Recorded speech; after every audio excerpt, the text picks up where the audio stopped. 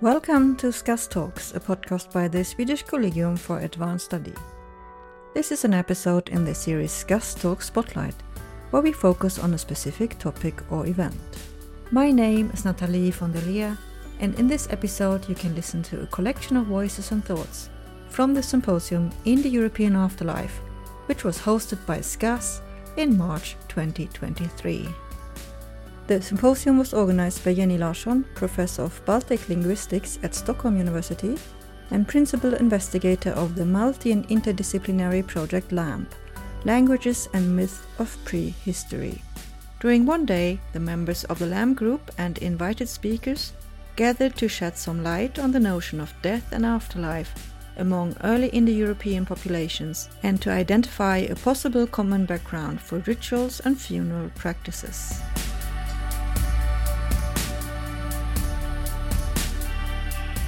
We start off with invited speaker Jan Bremer, Professor Emeritus in Religious Studies at the University of Groningen in the Netherlands, who tells us more about the thoughts and beliefs of the ancient Greeks about life after death. For the Greeks, the afterlife would be seen in first instance as a journey. But the problem is a bit for us scholars, is that the Greeks were also a bit wary and careful in talking about the afterlife and the underworld. So they like to use euphemisms in a way like we have that also a little bit. I think you would say he's not dead, but he passed away. They wouldn't say I go to the underworld. They would say I go there. Basically, they would say we go on a journey. And the journey, they imagined that you would travel. We don't really hear how, but I presume that they would think they walked because that was the main way of moving around until they came to a river. And that river had to be crossed to come, as we can also say, to the other side. And that river had to be crossed. You couldn't do it on your own. You couldn't say, oh, I swim over it, because the river was seen as something quite dangerous, making lots of noise, having lots of whirlpools. And then there was a ferryman, never really a ferrywoman, a ferryman which was called Charon, who was supposed to put you over in the boat, in his ferry. And Charon is always imagined as an old man. When you came to the other side, you presumably walk on till you come to a kind of palace. It's often called the House of Hades. That palace was guarded by dogs. So it seems to be really a very old motif, which we find also in Indo-Iranian traditions, but also in Scandinavian traditions, that there are dogs guarding the entry. And then when you come into that palace, that hall, after that, really our sources are pretty silent. There must have been the king of the underworld, Hades. He had a wife, Persephone. And it's only in later sources that we hear that there was a kind of judgment, as popular is imagined, what have you done in afterlife. It is very interesting to see that in a number of texts, this underworld is imagined as a meadow. We find that also in Indo-Iranian traditions, where the meadows are there for the cows to graze on. But the Greeks, of course, they were no longer nomads. They had people living in cities. So I find it very interesting that they kept this idea of a meadow, but without the cows, so to speak. Some later groups, of which we hear in the 5th century, they imagined the afterlife really like a big banquet, a symposium. There was always light, whereas traditionally in the underworld is seen as a dark and gloomy place. But this special group had a bit like what you find in early Christian text. There's a joyous atmosphere. The sun is always shining. There are roses. There's a nice wind, a little bit of warm wind. And you're dancing there and having a good time, basically.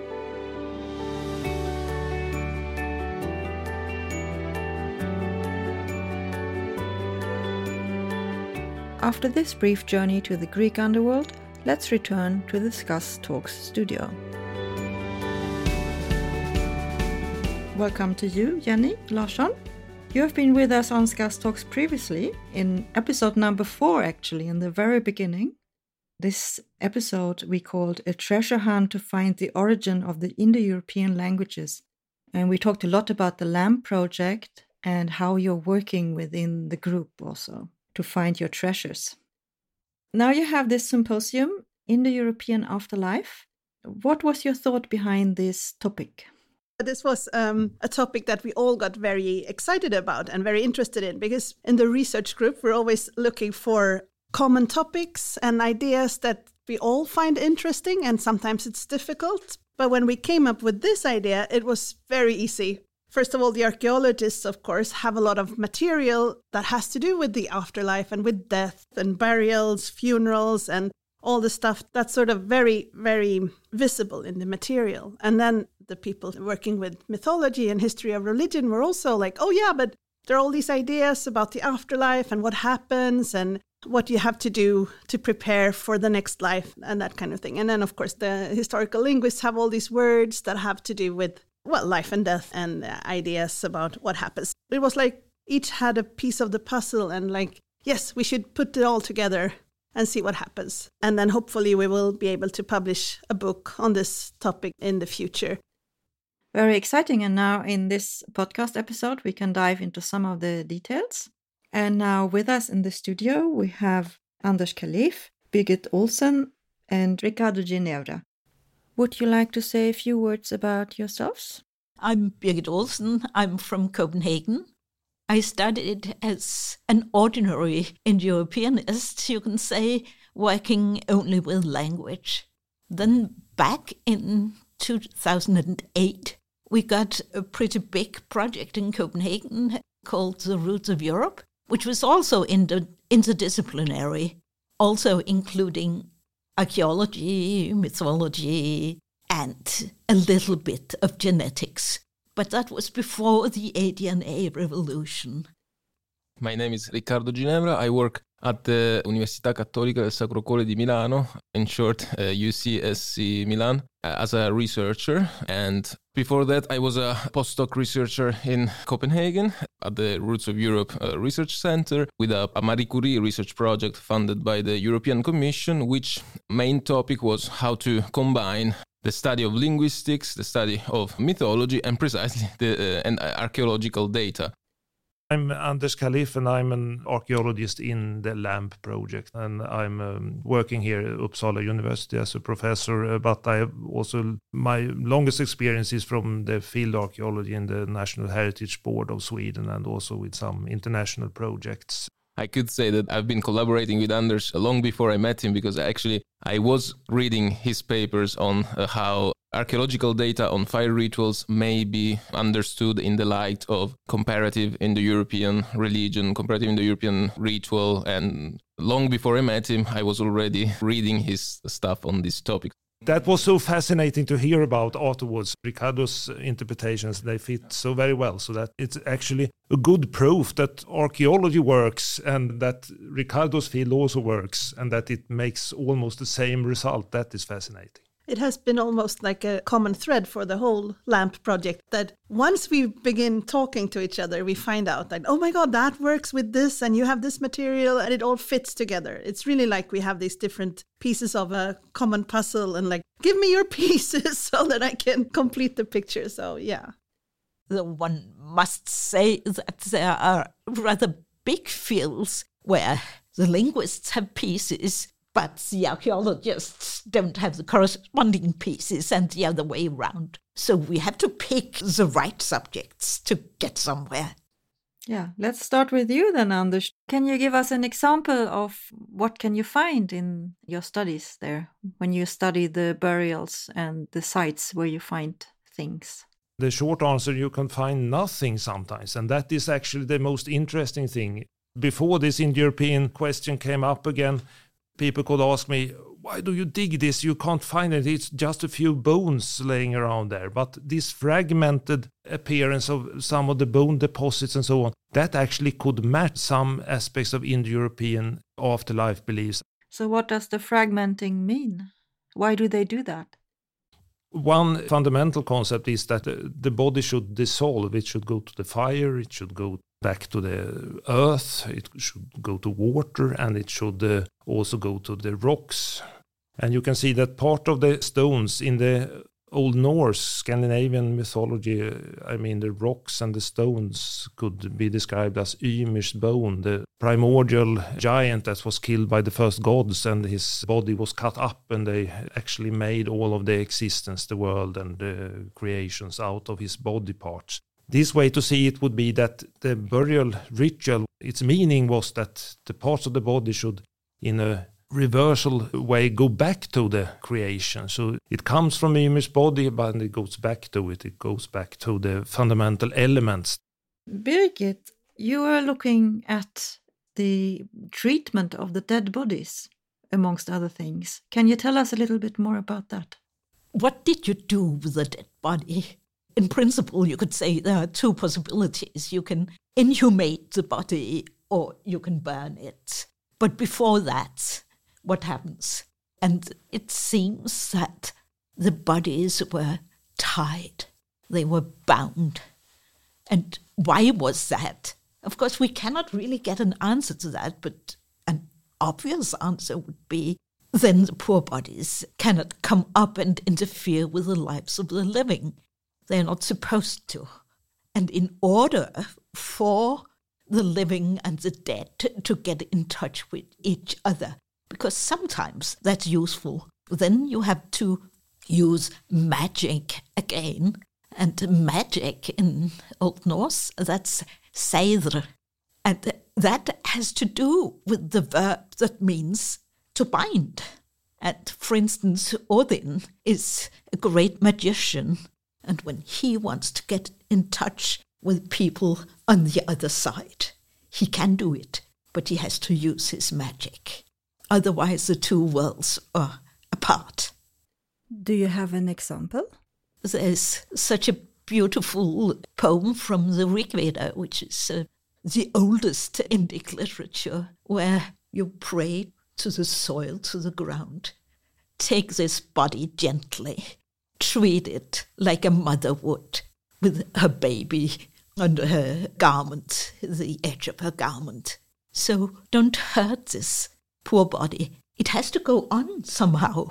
Of course it will decay, but precisely how, nobody really knows. But hopefully it will go on to some wonderful meadows, because the early Indo-Europeans, they were pastoralists. They loved big rolling meadows. They loved their cattle. That's the ideal way to go, or place to go after you're dead. Sounds nice anyway. It's not the only possibility. Not all the dead go to nice places. They have to be selected. Of course, Ricardo would agree. Not everybody goes to Valhalla. Yes, so Ricardo, what happens then? Where do they end up?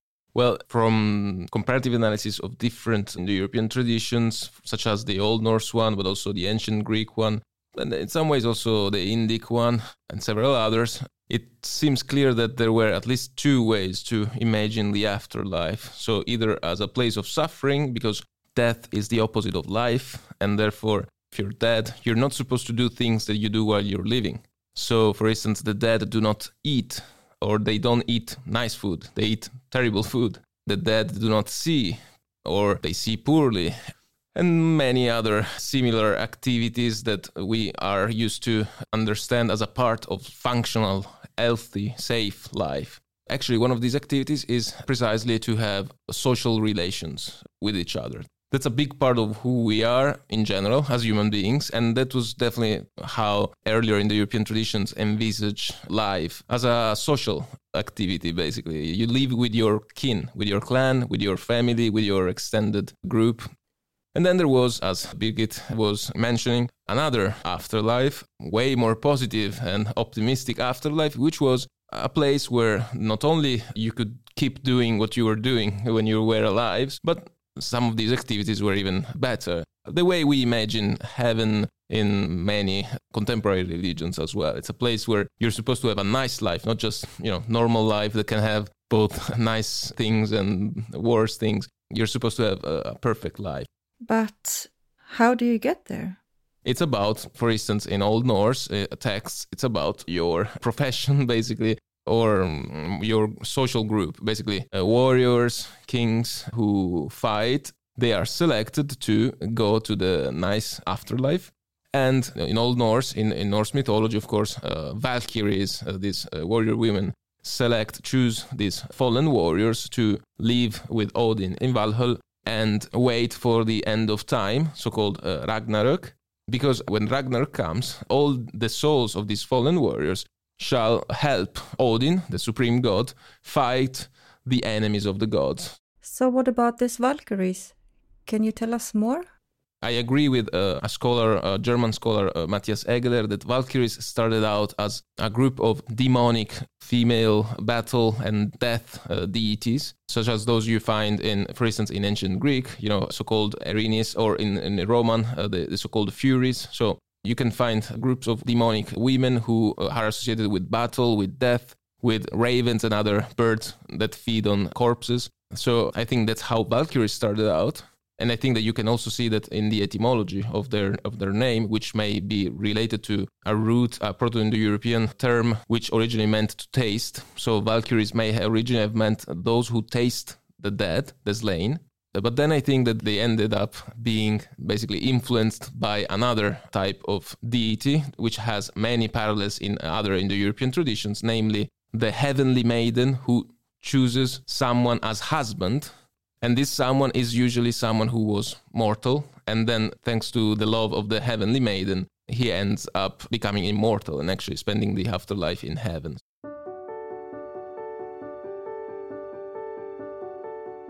And now we will hear more about the ritual of mourning, immortalization through poetry, and about the meaning of fire rituals from Anders Jørgensen, Peter Jackson Rova, and Terje Østergaard. Could you introduce yourselves also? So my name is Anders Jørgensen, Anders Jørgensen, however you want to pronounce it. I'm from Denmark, Copenhagen, but I've been living in Sweden for quite a while now. And in the LAMP project, my focus is mainly on the Western Indo-European languages, Celtic, Italic, Germanic. Specifically Celtic, that's where sort of the main force of my research is. And I'm mainly doing work on sort of the cladistics, that is how the various Indo-European branches sort of split up from the proto-language. But then I'm also doing sort of on the side, doing sort of stuff that relates to this more cultural side of the Proto-Indo-Europeans and what we can say about them, how they behaved and what they believed in. So my name is Peter Jackson Rova. I'm a professor of the history of religions at Stockholm University, and I've been interested in issues concerning Indo-European religion and especially comparative mythology and poetics. So I'm interested in working on especially early poetic texts as sources to religious notions. My name is Terje Østergaard. I'm an archaeologist here at Uppsala University, and my particular research interests are death and cremation, and partly sacrifice, and how it connects from the more modern ethnography to Bronze Age and further beyond, and also to Nepal and India, where I have done numerous fieldwork studying cremations live. Shall we start with Anders Jørgensen then? You are looking, if I've understood correctly, at mourning, the ritual of mourning. What we can see is that there are a lot of features that repeat in many cultures, Indo-European, non-Indo-European. They can be from anywhere in the world, basically. And what we typically see in this situation where a close relative or maybe a tribal leader dies is that people will cry, they will weep, they will wail, they will often beat their chest or beat their head.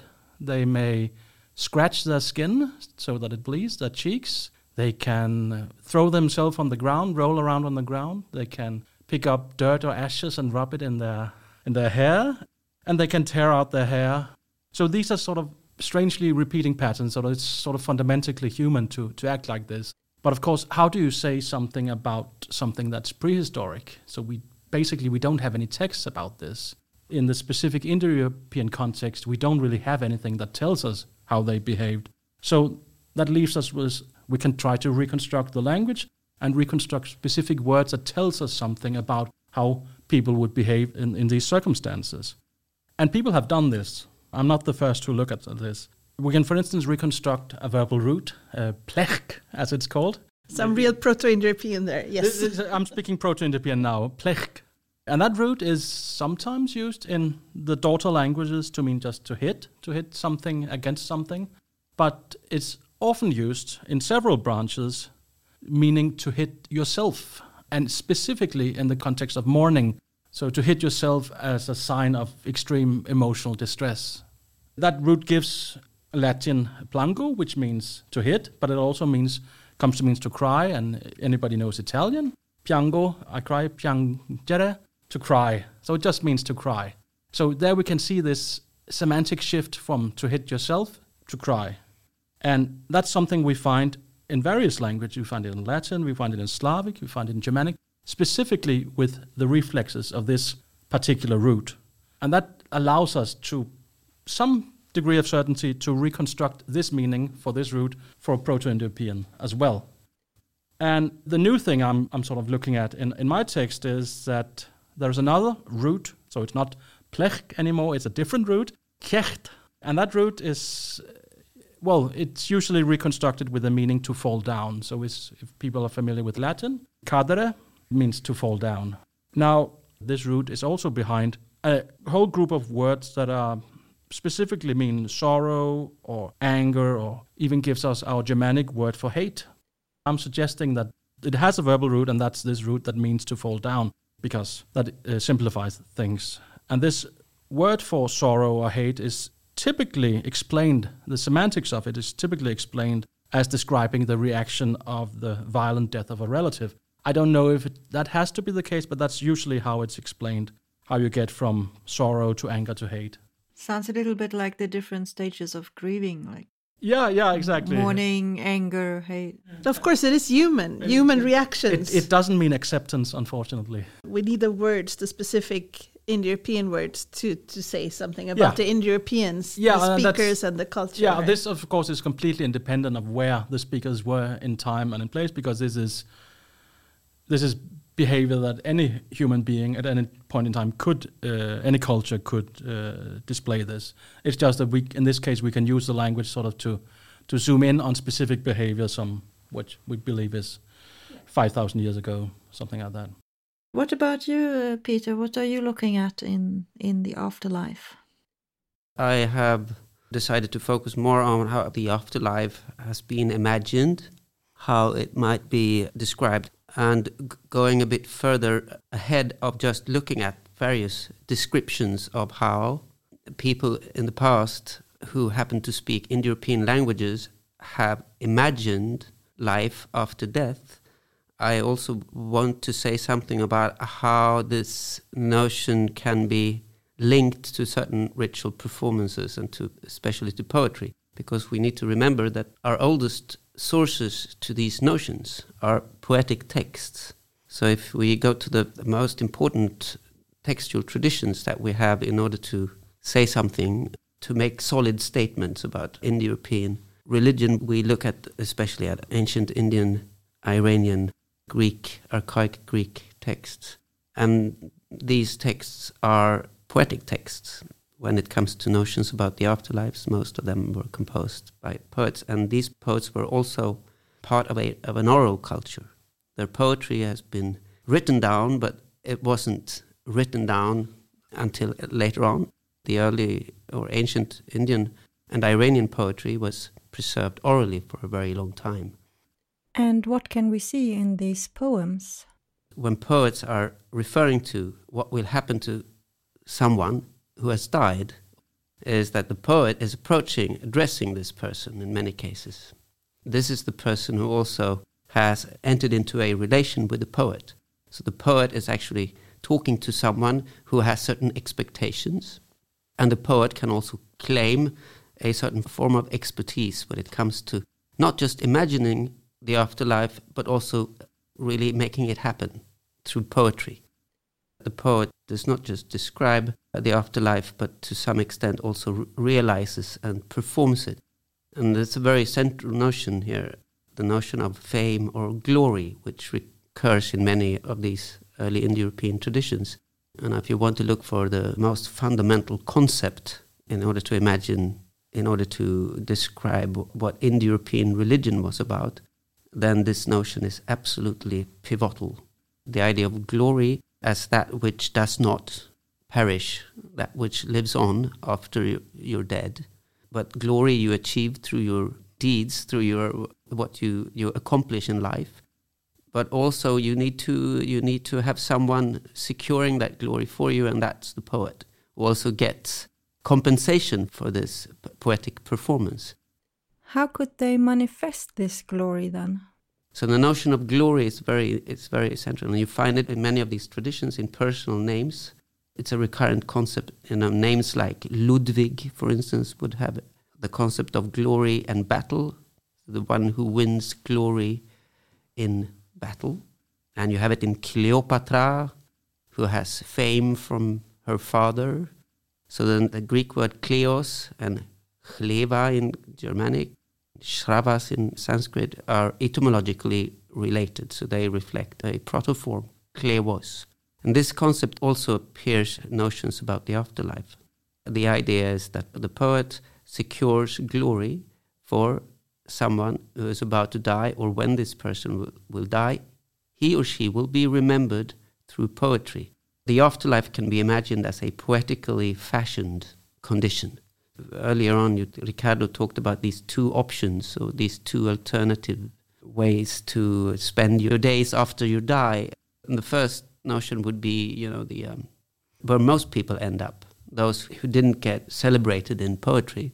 So they would end up in a bleak and not necessarily hell in the Christian sense, but a place where you just turn into shadows and wither away. But you wither away because people don't sing about you anymore, because people don't remember you. They don't make an effort to keep you alive through poetry. Those fortunate ones who end up elsewhere, they are also the ones who have been celebrated in poetry. So the important thing is to be remembered, here in your example by poetry.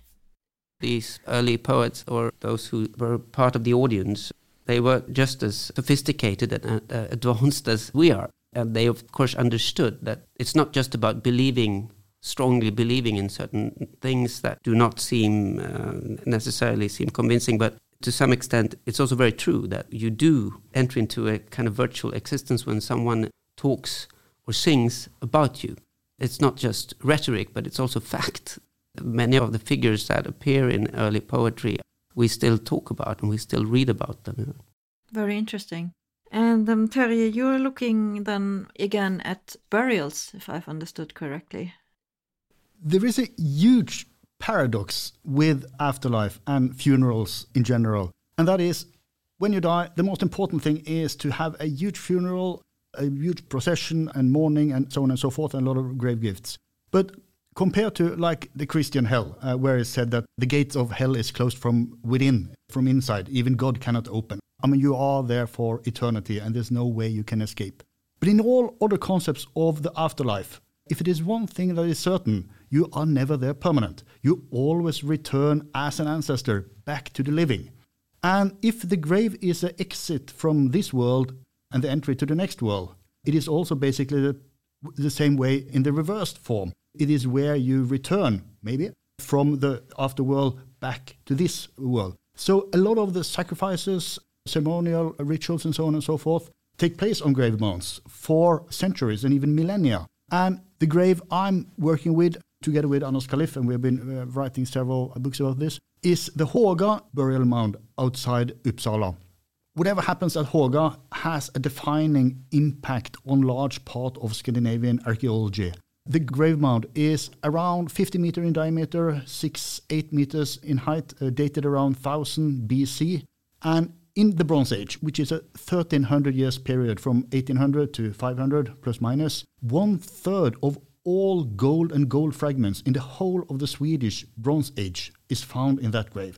It is a massive ritual manifestation, the richest burial in Scandinavia. And it is a cremated person, is a cremated either chief or king around 40-60 years old. And he is buried in an oak coffin, which is similar to the Danish oak burials like the Egtvet. But the Egtvet and the Danish are originally unburnt, and this at Håga is the first large-scale massive cremation burial. Oskar Almgren, who excavated this in 1902-1903, discovered that this charcoal layer is up to 95 centimeter in depth, which is an enormous amount of charcoal, which you cannot procure with just one cremation. So most likely you have had a lot of these fire rituals for centuries prior to the main cremation. And those fires are related to both purification fires, agricultural fires, and based on contemporary analysis of cremation fires from the Vedic areas and India. Basically, if you have a cremation, you can take the fire from the cremation and bring it back to the hearth in the household where you live. Or you can use the cremation, you can use a household fire and lighten the pyre where you burn the deceased. So what about the ancestors? Can you elaborate a little bit on this? If you want the ancestors, you basically want the good ancestors. Because as Peter mentioned, if you don't praise them, if you don't have songs and so on, even the best ancestors, the good ancestors, can become the most malevolent, evil ones. And they will return. They come either by themselves, or you can make sacrifice and request them to come to solve problems and so on. And fire is one of the ways that you can open the entrance to the other world.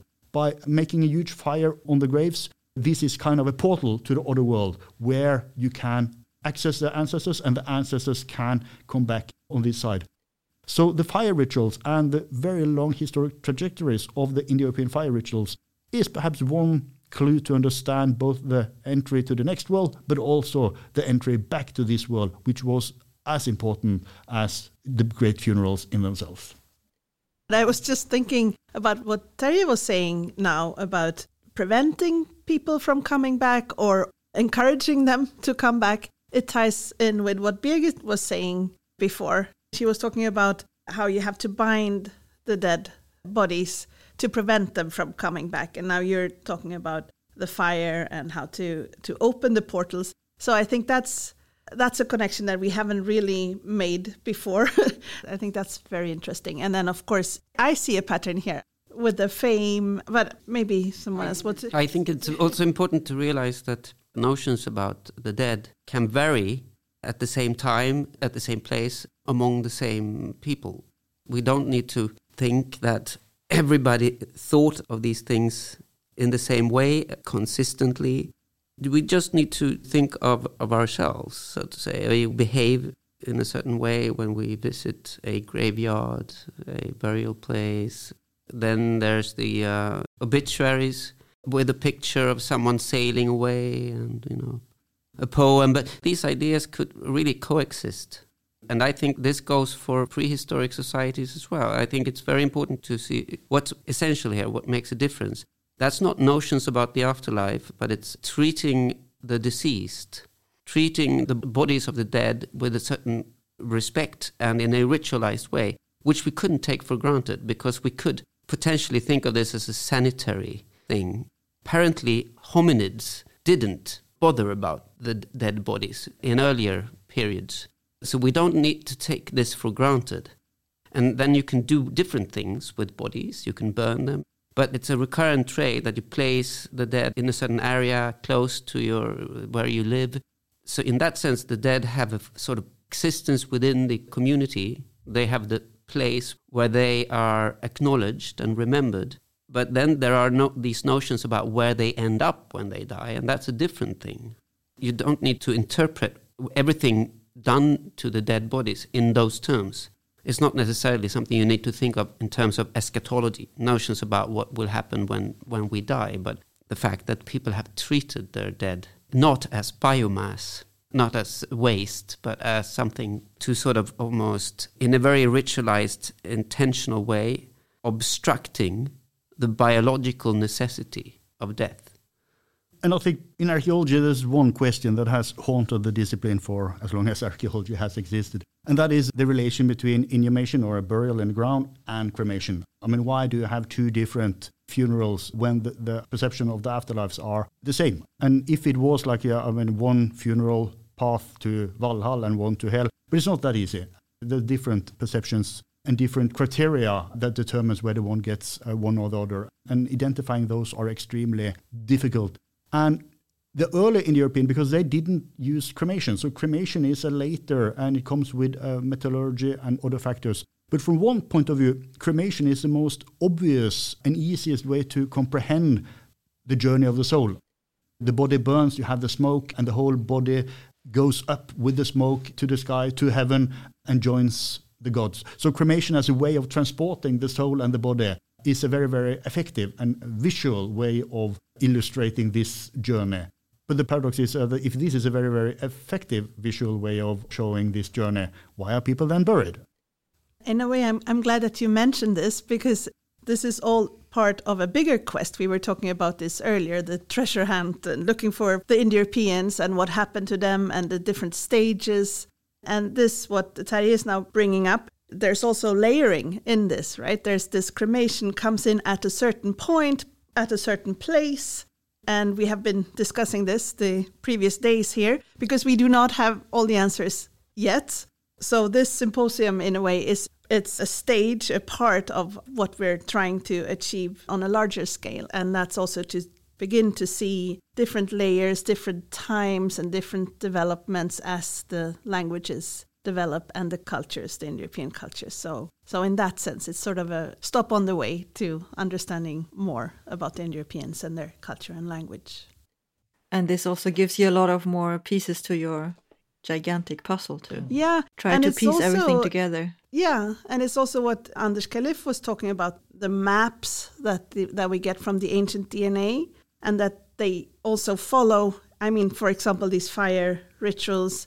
He can see a pattern that is sort of very consistent with the same sort of where we find the maps based on the ancient DNA. So if you put the three maps on top of each other, like where are the languages spoken and where have they been spoken historically, and how have people been moving, and how can we follow these archaeological sites as well. And we put all three maps on top of each other, and then we begin seeing a pattern. That's basically what we do.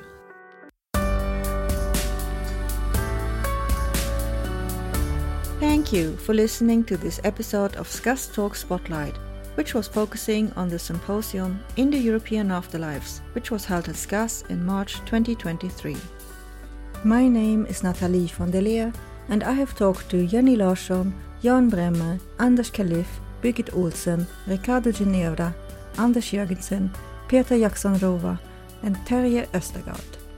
Thank you all for contributing to this episode with your thoughts and ideas about the Indo-European Afterlife. The symposium was organized by the LAMP project in collaboration with SCAS. SCAS Talks is available on Podbean, Spotify, iTunes, and most podcast apps. In our regular episodes, we feature the research of current and former scholars from a wide variety of disciplines, which is reflecting the multi- and interdisciplinary research environment at SCAS. Tune in if you're not a regular listener already. Just search for SCAS Talks and subscribe to us. That way you won't miss any new content. As always, we are very happy if you can recommend SCAS Talks to your colleagues and friends. Thanks once again for listening, and bye for now.